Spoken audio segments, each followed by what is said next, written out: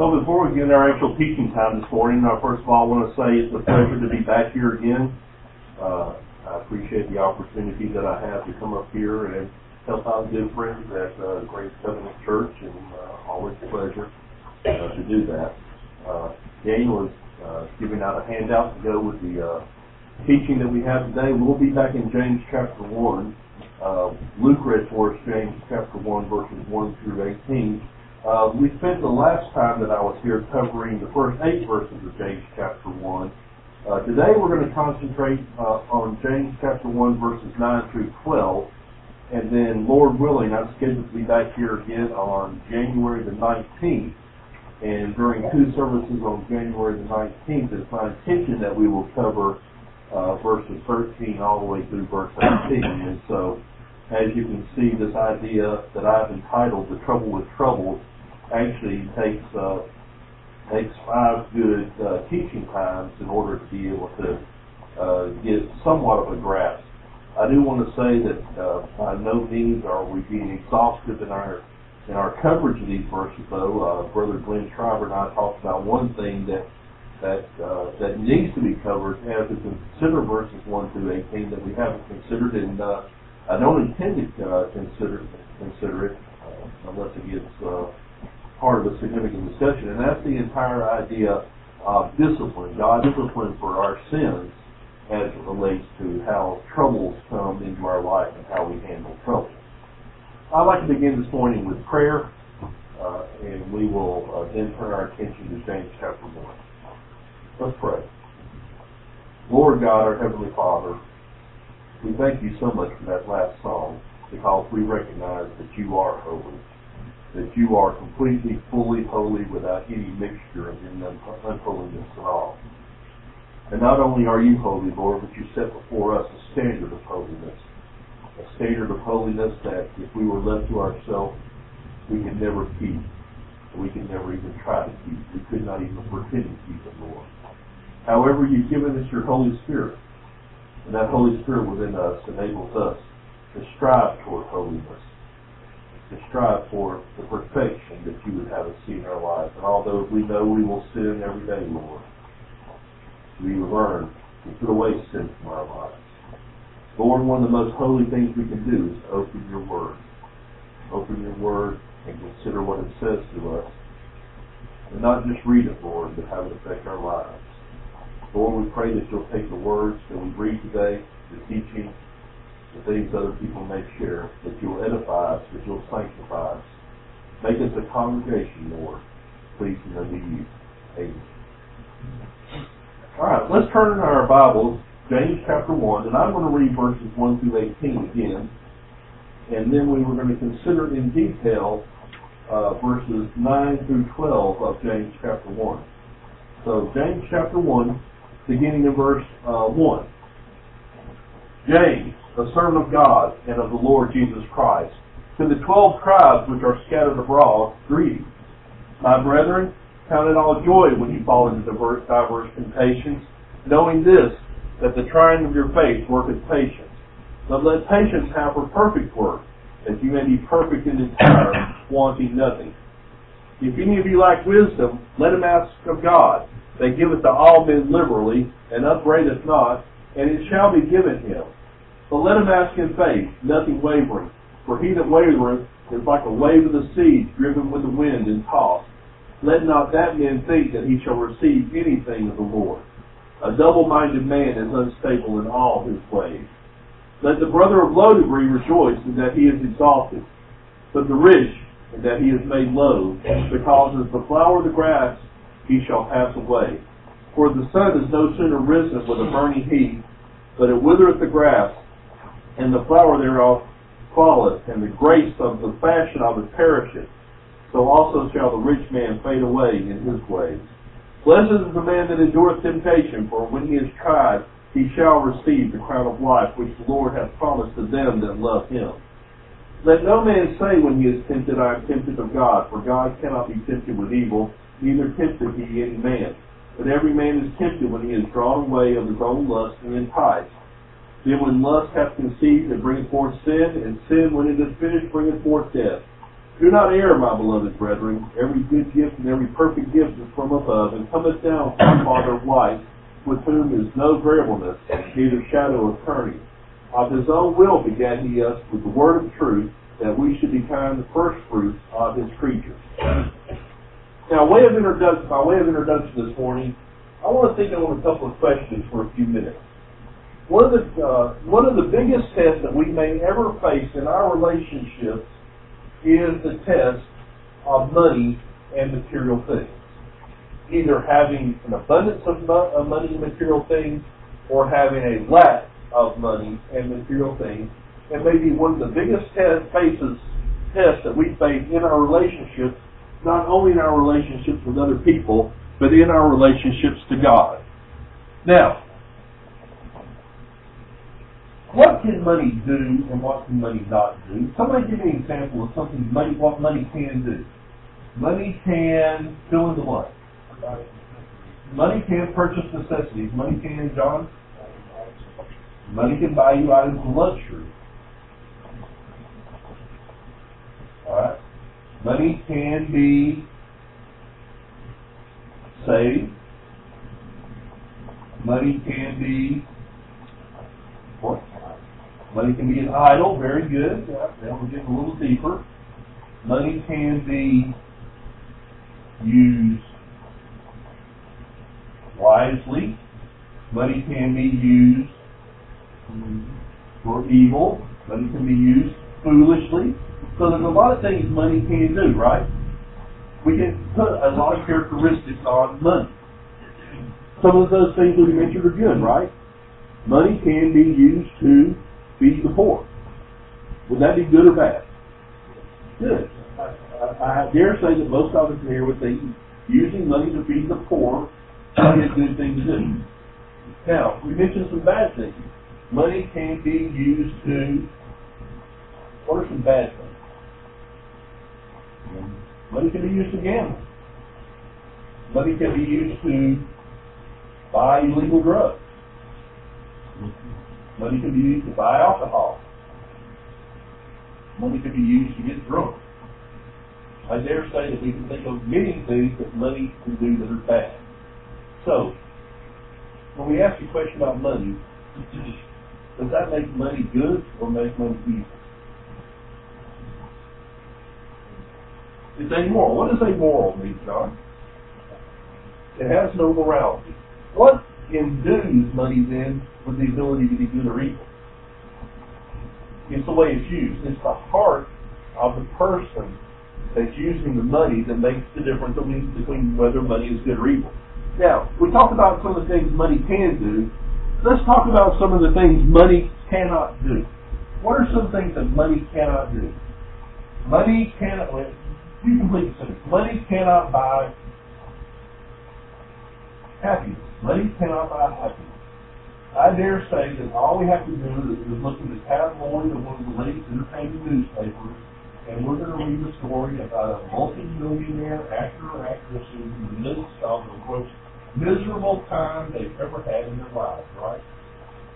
They're going through a divorce, and they find out that their spouse is cheating on them, or they find out that their kids are doing things that are really bad. Now, you would think that if you had multiple millions of dollars that you would buy your way to happiness, right? But it's not true. Money cannot buy happiness. Now, what else can money not do? Money cannot buy salvation. That's I think if we don't carry anything else away from here today, that may be one thing important, is that money has nothing to do with our salvation. A lot of money doesn't help us be saved. A lack of money doesn't hinder us from being saved. What else? Does money buy security? No, anybody ever heard of the Great Depression? Did money buy security at all? Money cannot buy security. Now, we've already said that money in itself is not evil. The Bible specifically says something about money and evil. But what does the Bible say about money and evil? It says the love of money is the root of depending on what version you look at, all kinds of evil or all evil. The idea is not that money is evil, and not that the love of money is evil, although it is. The idea of the verse is that the love of money is the root from which all kinds of evil spring from. Now, don't hear me wrong. I did not say the love of money is not evil. I said that verse is not saying that. I contend that the love of money is evil because you fellows have said something about money can be an idol. But the verse is not saying that the love of money is evil. It's saying that the love of money is a root from which all kinds of evil, all manner of evil, springs from. What are those evils? If you love money, what kind of other evils arise from that?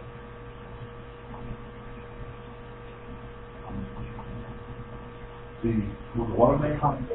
commendation of man, yes. The approval of man. Selfishness, all right, very good.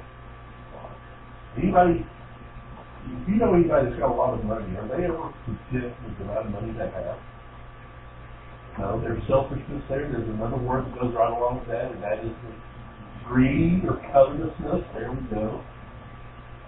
And so we can see that this idea of love of money, while it's evil in itself, that verse is saying that not only is the love of money evil, but there's all kinds of evil that spring from this love of money. Now, we must turn this idea on its head for a minute, because if we think through the Bible, some of the richest people in the known world at the time of the Bible were described as being godly. Three. Name three. I've got three on my list. Name three. Abraham. Job. Solomon. Well, Solomon may have had some issues, though. I don't have them on my list, and that'd be a good discussion question about Solomon. Is Solomon, you maybe talk about early in his life or later in his life, is just how godly he was. David, that's another one. Not on my list, but that's another one. I've got one more in particular. Joseph, the second most powerful man in the entire world at this time. Second only to Pharaoh. Savior of the world, of the known world at that time. Yet he's rich. He's immensely rich. Yet he's described as godly. So, just the fact that somebody is rich does not make them evil and doesn't make them ungodly. Now, shift here, another discussion question. And I'm taking this into a practical level this thing. Larry Burkett, who was a financial teacher who died a few years ago, a Christian financial teacher, once said that 90% of all family discord is related to money. Do you think that's true or false? 90% of all family discord is related to money. True or false? Probably. Okay, that's probably true. Probably true.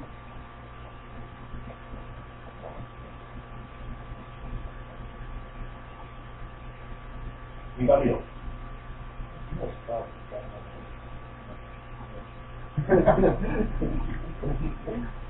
Well, one of the reasons that probably raise money is people, if they don't have the money, they think they need to get free. I like that, Herman. Because having the money enables you to get in more trouble than not having the money. I like that. That's very good. Now, I think 90% that may be true for some families. Some families, especially if they don't have a lot of money, a lot of the discord may be related to money. However, I don't know that for every family that's particularly true. But nobody says no, absolutely not. Money causes no discord. Money is a major source of discord among families. So here's where we're headed today. What is our proper attitude, our proper biblical attitude toward money, material things, possession, riches, importance? What are we to learn biblically about those And what I think we have in James chapter 1, verses 9 through 12, is the biblical view on how to look at richness and poorness. So that's where we're headed today. And I call this the greatest test we may ever face. James chapter 1, verses 9 through 12. We'll read them here again and then talk about it. Let the brother of low degree rejoice in that he is exalted, but the rich in that he is made low, because as the flower of the grass he shall pass away. For the sun is no sooner risen with a burning heat, but it withereth the grass, and the flower thereof falleth, and the grace of the fashion of it perisheth. So also shall the rich man fade away in his way. Blessed is the man that endureth temptation, for when he is tried, he shall receive the crown of life, which the Lord hath promised to them that love him. Now, we're going to begin with verse 9, and the first point that I want to bring out here is the exaltation of the poor. Verse 9 says this, that the brother of low degree rejoice in that he is exalted. The first question that we must ask ourselves as we consider that verse is, what does that phrase, low degree, mean? Some versions use the word low estate. What exactly does that word mean? Not thinking highly of himself. That is one. Some of the literal definitions of this word are depressed, humiliated, but it fits in the context here. And you look at the context and figure out what James is trying to say about the person of low degree. They're contrasted with the rich. They're contrasted with the rich. And so while we might say a person who is perpetually sick might be a person of low estate or low degree. Or we might say a person who is, as someone else says, poor in spirit would be a person of low estate or low degree. However, that is not the meaning that we have here at all. The meaning falls within the context, and the context, as Brother Glenn said, is it is contrasted in verse 10 with the one who is rich. Therefore, as I talk about this brother of low estate or low degree, I will use the word poor quite a bit, because that is the contrast we're looking at here, poor and rich. Now, in our life, we may be called to pass a test called poverty. And if so, what does verse 9 say should be our response to that test? Let the brother of low degree do what? Right, glory or rejoice in that position of low degree. Some versions use the word boast here. In the original text, the word rejoice or boast is placed at the beginning of the sentence in Greek. If you read verse 9 in the Greek, the first word that you get to is that word that is translated rejoice or boast. Now, it's often the case in Greek, not uniformly, but often the case in Greek, that when you have a word that is thrown at the beginning of the sentence, it is there because it is the most important point. So what's the most important point that James wants us to know about the brother of low degree, the poor brother? The most important thing that James wants us to know is the call to rejoice in that position. Now, we're not left there with just rejoicing. We're given a reason. Why rejoice? What does the end of verse 9 say? The brother of low degree is to rejoice. Why? He is exalted. Now, John, you're going to have to help me out with this for a while. Yeah, you're going to have to, because, see, I'm thinking the mind of a natural man. And I'm thinking, if I am poor, that, okay, I might can learn to rejoice in my poverty if I'm a Christian. Okay? You're with me so far. I might could say, being rich is not everything in the world. But then I sit to think in that I'm exalted. How does that work? How does it work? In my mind, I know if I'm a poor person, I know I'm a person of low degree, I can rejoice because I know money doesn't mean everything. But how is it that I'm exalted if I'm poor? How is that? You have a clue.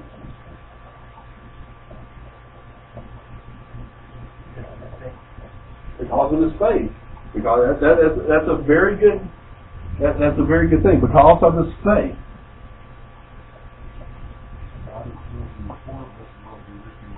God is good for poor and will be rich in faith.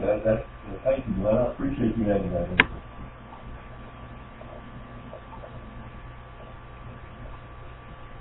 Alright, I've got some glasses on here. And the problem we have when we look at this verse a lot is we put on these glasses called life. And we think that being poor equals not being exalted. When we put on glasses that we call life. So when we put on biblical glasses, we find out that exaltation and poorness can very easily go together. Now let me just feed you a few verses, and some more verses might come to your mind as I read some of these verses. I want to show you how being poor and being exalted are not mutually exclusive terms. Just consider Romans 8:16-17. Romans 8:16-17. The Spirit Himself bears witness with our spirit that we are the children of God. And the children and heirs, heirs of God and joint heirs with Christ, if so be that we suffer with Him, that we may be also glorified together. Now, did anybody hear anything about rich or poor in terms of material goods and that? Anybody hear it? No. So what do we hear? That everybody who has the Spirit of God is a child of God. If you're a child of God, you are an heir of God, provided that we suffer with it. You see that being poor and suffering the same thing as Jesus Christ, and after all, are we not told about Jesus Christ? Jesus Christ had nowhere to lay his head. Is that not an indication of his poverty? When Jesus had to pay the temple tax, what did he do? Right. He did not have a coin to pay the temple tax. When he wanted to make a point using a denarius, did he pull one out of his pocket? No. He said, "Show me a denarius." They handed him a denarius, a single silver coin. So Jesus himself, by all indications, was poor. He suffered in that way. It should not be a surprise if we are called to suffer that way too. If Jesus himself, the very Son of God, we are told the same thing about ourselves, that we are the sons and daughters of God. Another verse, 2 Corinthians 8:9. And I believe this is the one you just finished quoting here, Glenn. We'll get the verse reference to go with it here. 2 Corinthians 8:9. For ye know that the grace of our Lord Jesus Christ, that though he was rich, yet for your sake he became poor, that ye through his poverty might be rich. Now, did I just contradict myself? I just told you Jesus Christ is more than likely poor. The 2 Corinthians 8:9 says he was rich. In what way is Jesus Christ rich? Right. Yeah. Right. We think about Philippians chapter 2. He did not consider it robbery to be equal with God, to be found equal with God, but emptied himself, made himself literally made himself of low estate.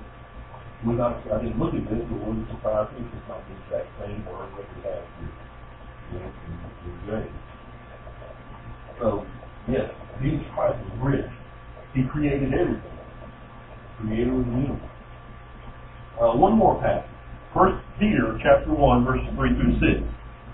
Blessed be the God and Father of our Lord Jesus Christ, which according to his abundant mercy hath begotten us again unto a lively hope by the resurrection of Jesus Christ from the dead, to an inheritance. There it is, there's that idea of being an heir again. But listen to the description of it.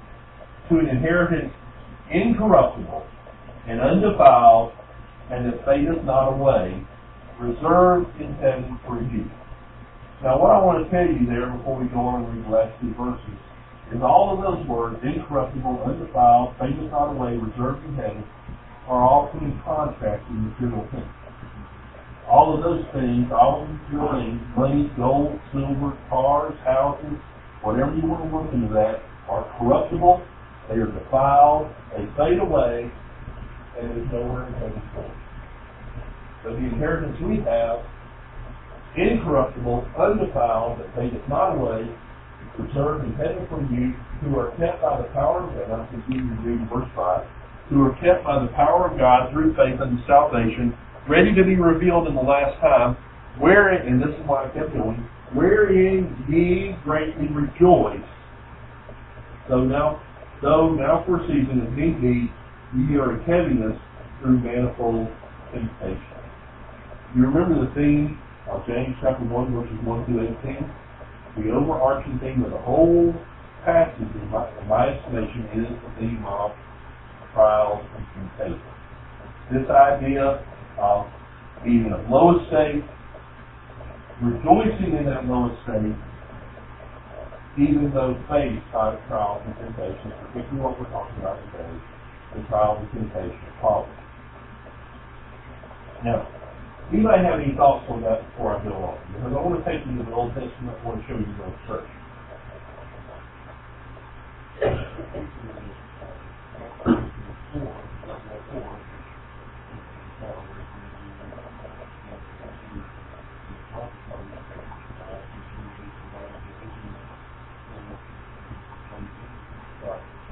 And you know, we've actually, I've called this stuff about it before, and I can make an exception to that thing.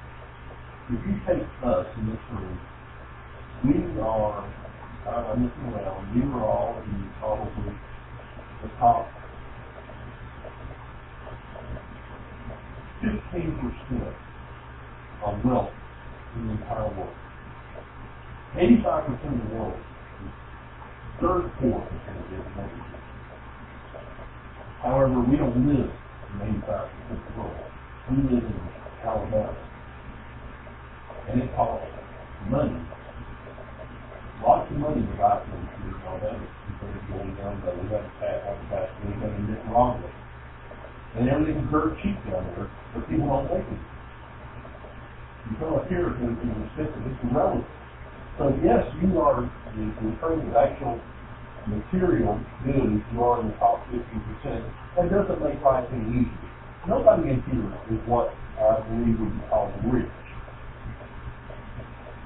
in terms of what we have here. Okay? I just want to make that point.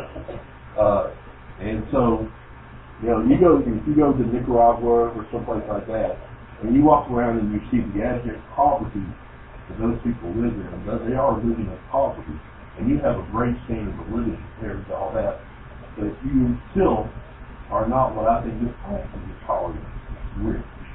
Okay? And that's a, you know, if you want to have that discussion, that'd be a great discussion to have at some point. As just exactly how rich are we here in this room today. Now, I said I wanted to take you to the Old Testament to show you an illustration. The illustration that I want to show you is in 2 Samuel chapter 9. 2 Samuel chapter 9. And what I'm going to read the whole chapter. The whole chapter is not that long. And I want to show you an illustration of this principle of a brother of low estate being highly exalted. Now, I'm not saying that the person here is necessarily a brother in terms of the technical New Testament definition of a brother, but it is an illustration nonetheless that I want to give to you. It's the story of a man by the name of Mephibosheth. He's the son of Jonathan, and who remembers who Jonathan is? Anybody? Oh yeah, I know he's right there. Okay. Nathan's friend, right? He's also grandson, or his son of Saul, King Saul. So Mephibosheth is grandson of King Saul. In fact, he is the only living heir of King Saul. So, and now David is king when we come to 2 Samuel chapter 9. maybe of a new king outside the line of Saul. Let's see what David does with this person who is the rightful king of Israel according to human terms, according to the sin. So here we go. 2 Samuel chapter 9, verse 1. And David said, is there yet any that is left of the house of Saul, that I may show him kindness for Jonathan's sake? And there was of the house of Saul a servant whose name was Ziba. And when they had called him unto David, the king said unto him, art thou Ziba? And he said, thy servant is he. And the king said, is there not yet any of the house of Saul, that I may shew the kindness of God unto him? And Ziba said unto the king, Jonathan hath yet a son, which is lame on his feet. And the king said unto him, where is he? And Ziba said unto the king, behold, he is in the house of Machir, the son of Amiel, in Lodebar. And King David sent and fetched him out of the house of Machir, the son of Amiel, from Lodebar. Now when Mephibosheth, the son of Jonathan, the son of Saul, was coming to David, he fell on his face in his reverence. And David said, Mephibosheth. And he answered, behold thy servant. And David said unto him, fear not. Why would David need to do that? His relationship with Saul, great. Yeah, he had a very bad relationship with Saul. Okay? If this was a typical nation, what would happen to Mephibosheth at this point? He'd be put to death. Why? Because he represented a threat to David's throne. So David, the first thing he says to him, and I want you to see, this is one of the many instances in the Bible. The first thing David has to say to him is what? Fear not. We're just going through the Christmas season. What's the first thing the angels have to say to everybody? Fear not. Why? Because you become face to face with the supreme power.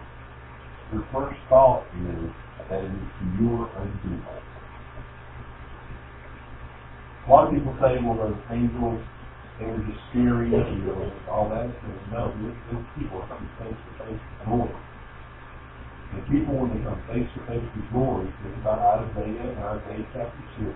What's the first thought of people's mind when they come face to face with the glory of God? This is my and you. So David says, and I'm not on verse 7 now. David said unto him, fear not, for I will surely shew thee kindness for Jonathan thy father's sake, and will restore thee all the land of Saul thy father, and thou shalt eat bread at my table continually. And he bowed himself, that's Mephibosheth, and said, what is thy servant, that thou shouldest look upon such a dead dog as I am? Then the king called to Ziba, Saul's servant, and said unto him, I have given unto thy master's son all that pertaineth to Saul and to all his house. Thou therefore and thy sons and thy servants shall till the land for him, and thou shalt bring in the fruits, that thy master's son may have food to eat. But Mephibosheth thy master's son shall eat bread always at my table.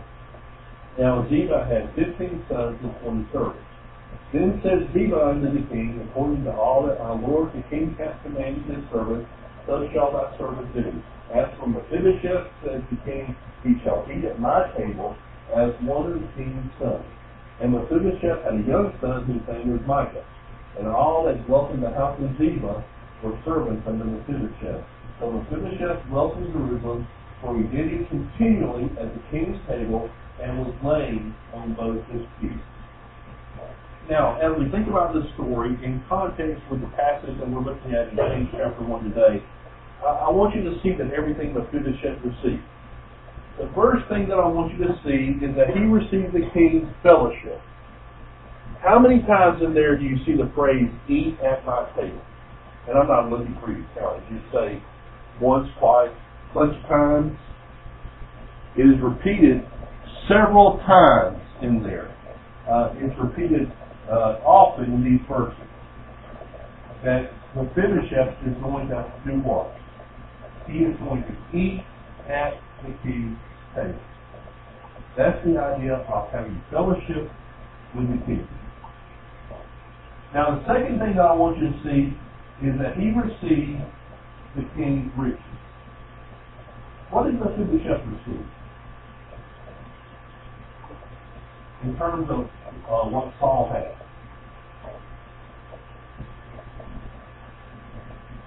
What? What?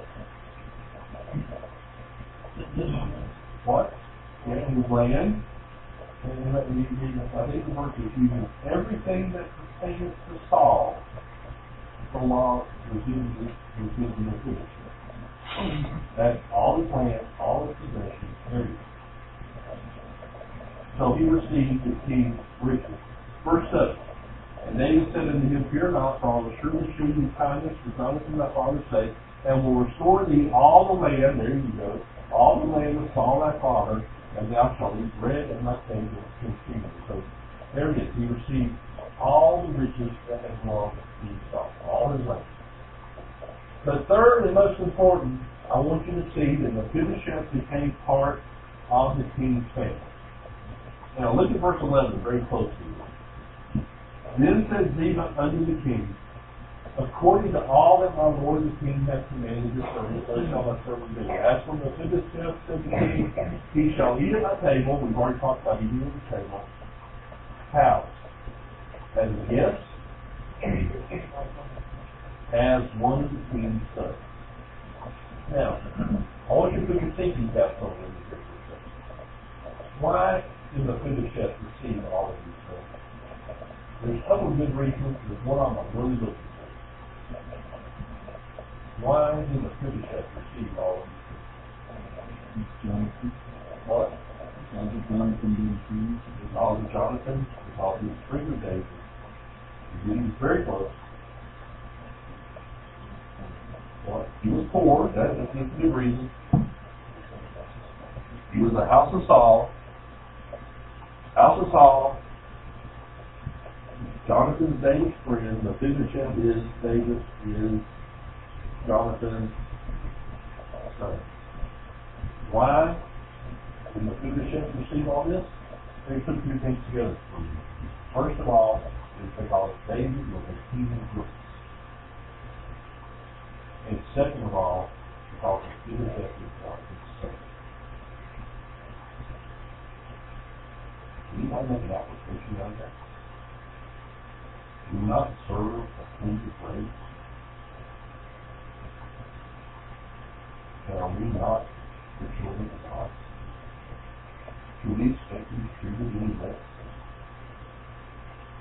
Does that mean money and riches? No, it doesn't mean money and riches. We have to remember, we're the spiritual. This is a physical example. Take it spiritual. And I encourage you to read Ephesians chapter 1, verses 3 through 14. If you have any doubt of the riches that you have received, have already received in Jesus Christ. The call you serve a gracious King and you are a child of God. Every spiritual. Two very important, actually three very important words in life. Every one of them has meaning, has every, which means nothing but that. Spiritual means we're not talking about physical, we're not talking about temporal, we're talking about spiritual. And if I am blessed you, it's a really good thing. And what are some of those things? As we look at Ephesians chapter 1, we see things like the true destiny, and we see the Holy Spirit. Over and over. And I encourage you, we won't take the time today to look at it. I encourage you, if you want to see how rich you are, just read Ephesians chapter 1, verse 3 through 14 and see what you already have. I believe the word inheritance is in there. But let's go back to James. Back to James chapter 1, and we're going to look at verse 10. We're going to move on to the second point. Now, if the first point is the exaltation of the poor, what would you expect the second point to be? It's going to be the humiliation of the rich. Very good. That is for a good second point. Verse 10. James chapter 1, verse 10. But the rich, in that he is made low, because as the flower on the grass, he shall pass away. Now, there's a thing implied here that is not brought out in this verse, that comes from verse 9. And I'm going to read verse 10 with the implied put in it. But the rich should rejoice in his exaltation, in that he is made low. Because as the flower of the grass he shall pass away. That is implied. That's coming over from verse 9. The rich is called to rejoice, just like the poor is called to rejoice, but for an entirely different reason. But the rich, I think it's probably 15 that's in the verse. Now let me read verse 10 again with you correctly implied. I think I did it wrong. But the rich should rejoice in that he is made low, because as the flower of the grass he shall pass away. I think I did that right. But the rich should rejoice in that he is made low, because as the flower of the grass he shall pass away. Now, why should the rich person rejoice? We're given a reason. There at the beginning of verse 10.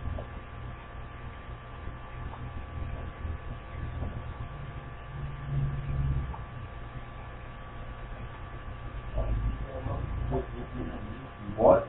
Right. Because of his humiliation, because he will be made low. Note the word low there in verse 10. But the rich that he is made low, it's the same root as the Greek word that is translated lowly back in verse 9. Some versions use the word humiliation. We're talking about what will happen to the rich. And not only because the rich will be made low, but second, because he will, at the end of the verse, we're given a word picture, because as the flower of the grass he shall do what?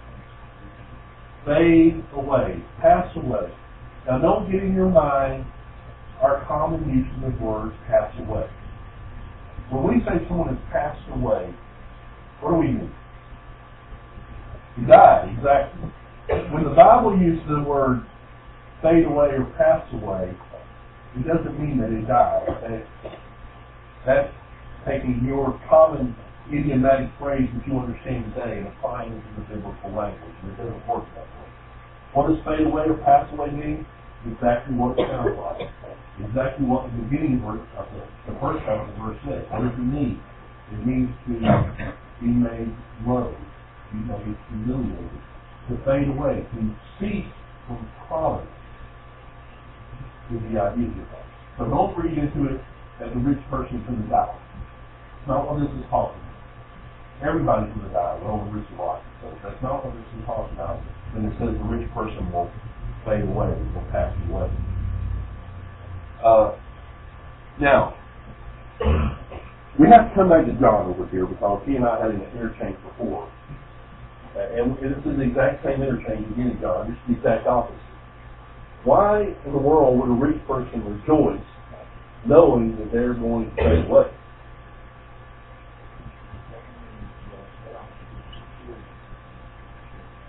Right, exactly. Their source of rejoicing isn't the fact that their riches are going to fade away. The source of rejoicing is the fact that there's something left after those riches fade away. Now, everybody in here, if you lost everything you had in a fire or in a bank crash or something like that, I believe everybody here would probably be devastated, right? I mean, it would hurt bad, right? But is that what your hope is feeling? No, I hope that's not what your hope is feeling. That's what we're looking at here. We're going to come back to that question in a couple of minutes. I want you to see that this test of riches is a hard test to pass. Perhaps harder than the test of poverty. Very familiar verses. Proverbs chapter 30, verses 7 through 9. Proverbs chapter 30, verses 7 through 9. Two things have I required of thee. Deny me them not before I die. Remove from me vanity and lies. And here's where it becomes over. Give me neither poverty nor riches. Feed me with food convenient to me. Lest I be full, and here's where I want to put the emphasis. We'll complete the verse in a minute. Lest I be full and deny thee and say, who is my Lord? Now, let's just complete the verse. So lest I be poor and steal and take the name of my God, the name of my God in vain. Now, both of those things are bad, right? Stealing and taking the name of the Lord God in vain is a bad thing. If you're poor, that's what you need to avoid. So look what to avoid if you're rich. What did it say? Lest I be poor and deny thee and say, who is the Lord? You remember at the end of the Exodus, when Israel was coming into the Promised Land, and God, in Deuteronomy chapter 6, goes into a long discourse about what's going to happen when they enter the Promised Land, and he talks about all these wells that you're going to get that you haven't done, and you haven't digged, and all these orchards that you're going to get that you haven't planted, and all these houses you're going to have that you didn't build.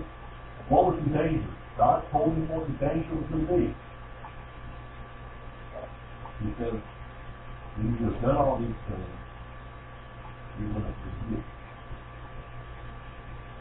What's the danger?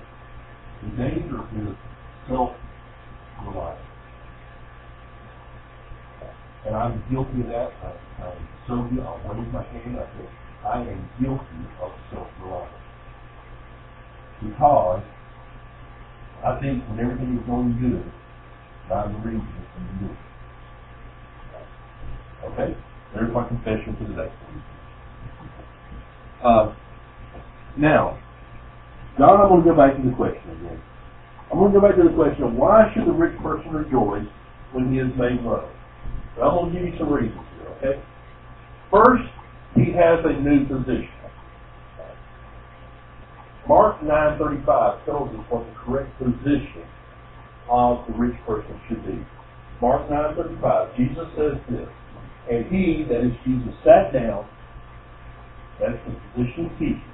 He's the teaching something here. Sat down and called the 12 disciples, and said unto them, if any man desire to be first, he should be rich. Does he say that? No. The same should be last of all and servant of all. So, when you have this rich person and he thinks he's on top of the world, and those riches pass away, fade away, he should rejoice because now he has the opportunity to really become. And that is to be a servant of all. Second, a new perspective. Back in James chapter 1, verse 11, you still should be looking at James chapter 1. Look at verse 11. It's going to give us a word picture. Where the sun is no sooner risen with a burning heat, but it withereth the grass, and the flower thereof falleth, and the grapes of the fashion of it perisheth. That's talking about the rich man and all that wealth there.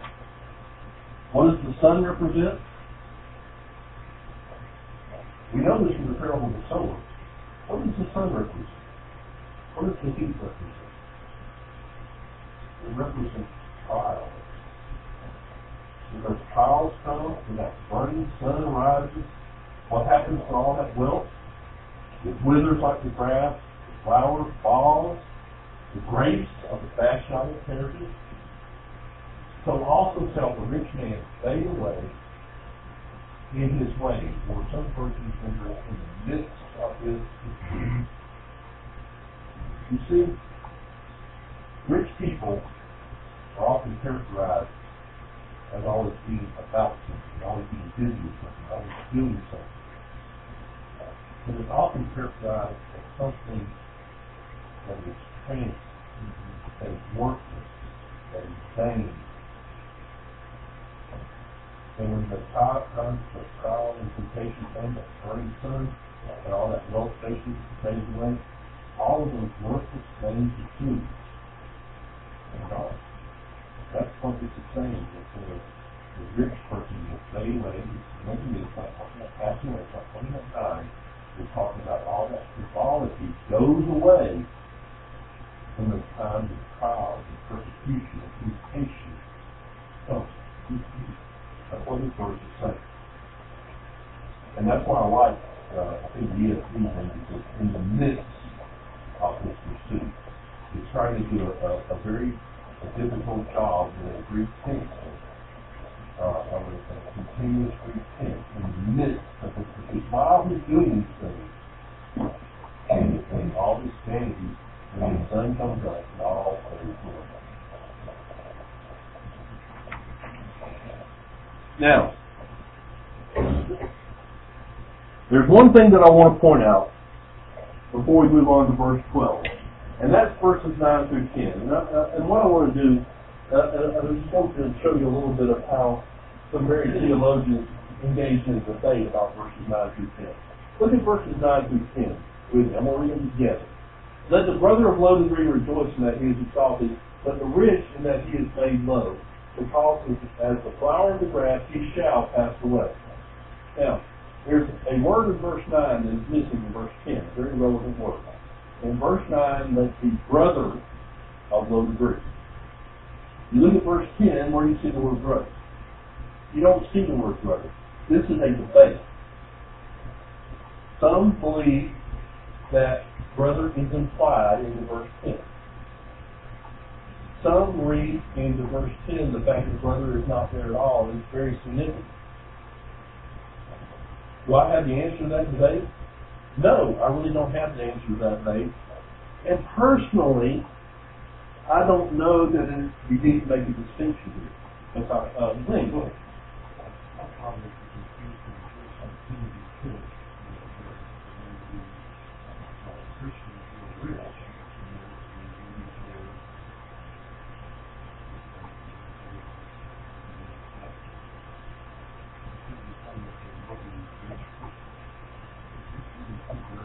Right.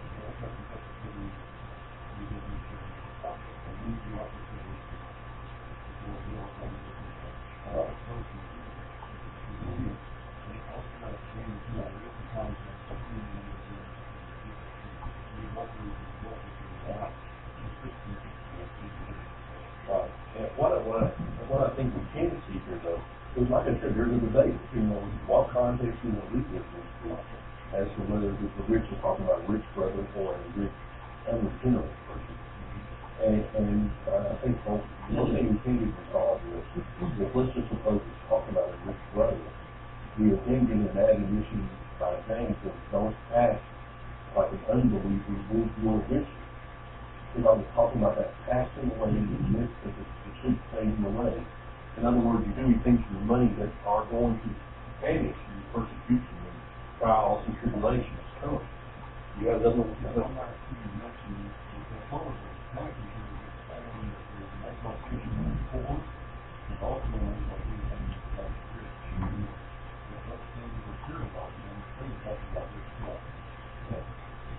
So you can see the nature of the debate.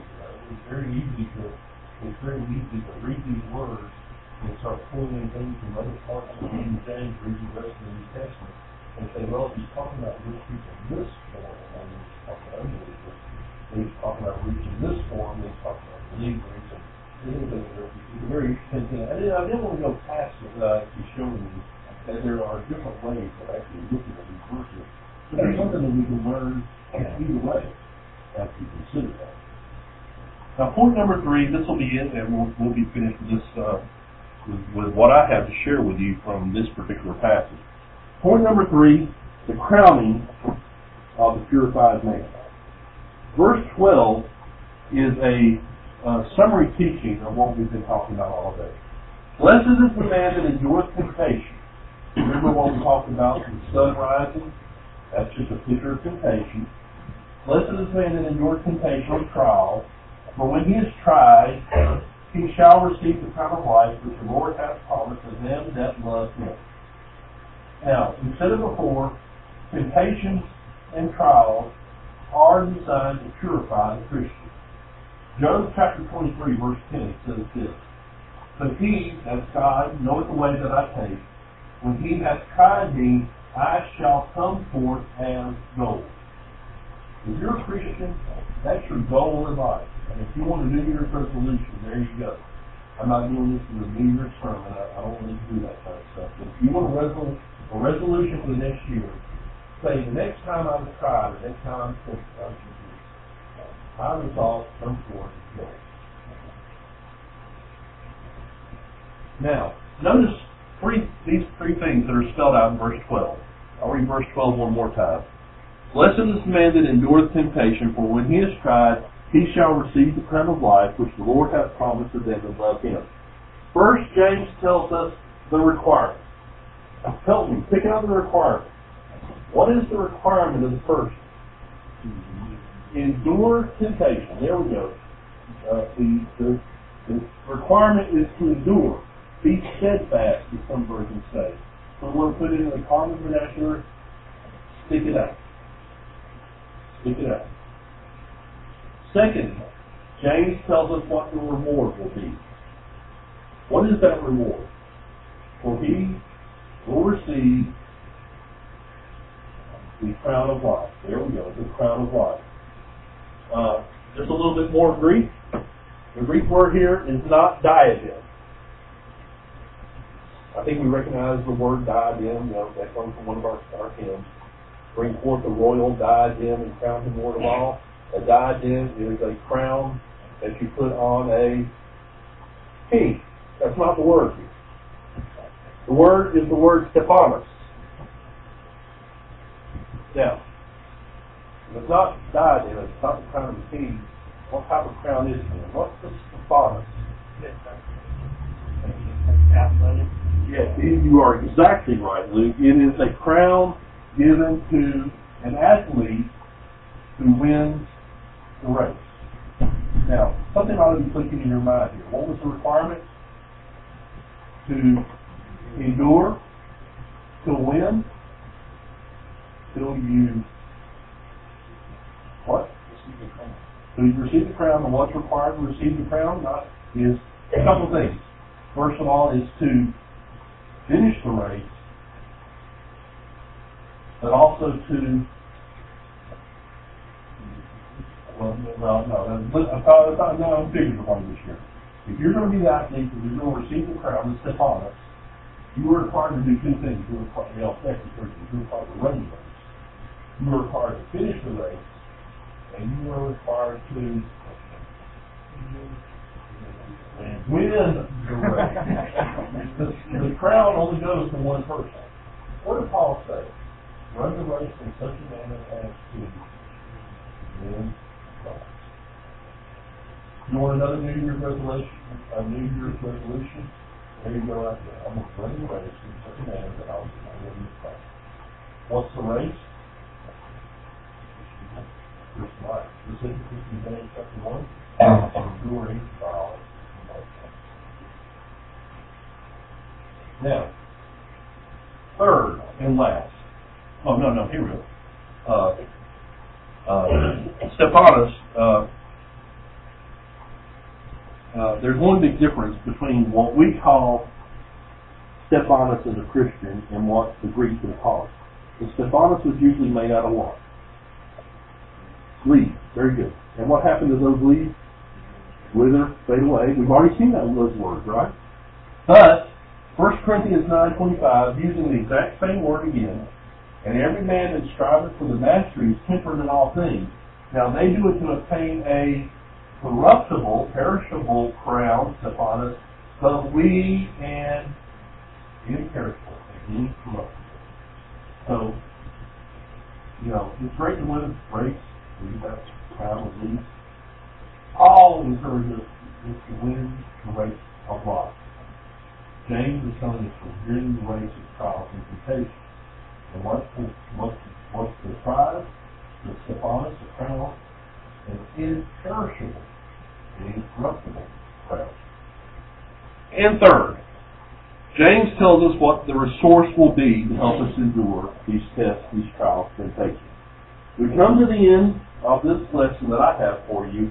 We ask ourselves this question: how can a person live this kind of life?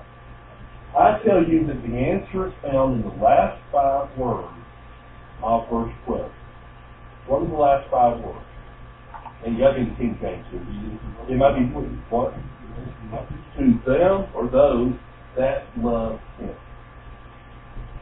Now, all the world can sit out there and talk about these principles, right? About enduring temptation and about running the race of life. The world can sit out there and talk about these kind of things. But they don't have the resource. The resource, the last 5 words, the kind of person that God blesses to them that love Him. 1 John chapter 2, verses 15 through 17 says this: love not the world, neither the things that are in the world. If any man love the world, the love of the Father is not in him. For all that is in the world, the lust of the flesh, the lust of eyes, and the pride of life, is not of the Father, but is of the world. And the world passeth away, as we've seen that before already today, and the lust thereof, but he that doeth the will of God abideth forever. If we say that we love the world, if we find that we love the world, it is like seeing the red oil light come on your dashboard. Now, there are a lot of ways to fix it, right, Andrew? The red light comes on your dashboard. There's a lot of ways to fix that red light, right? You ignore it, and then it finally burns up. Okay? There's another way to fix it. Unplug the battery overnight. There's my favorite technique. You take a hammer, and you hit that part of the dashboard, and that light goes up. Now, if the old light comes on your dashboard, what's the first thing to do? Change oil. And add oil if you need to add oil. There you go. Now, if we find that we're loving the world, that ought to be a red light at some point. And what do we need? Instead of loving the world, what's the last 5 words? To them that love God. That's adding oil when the red light of loving the world comes on your dashboard.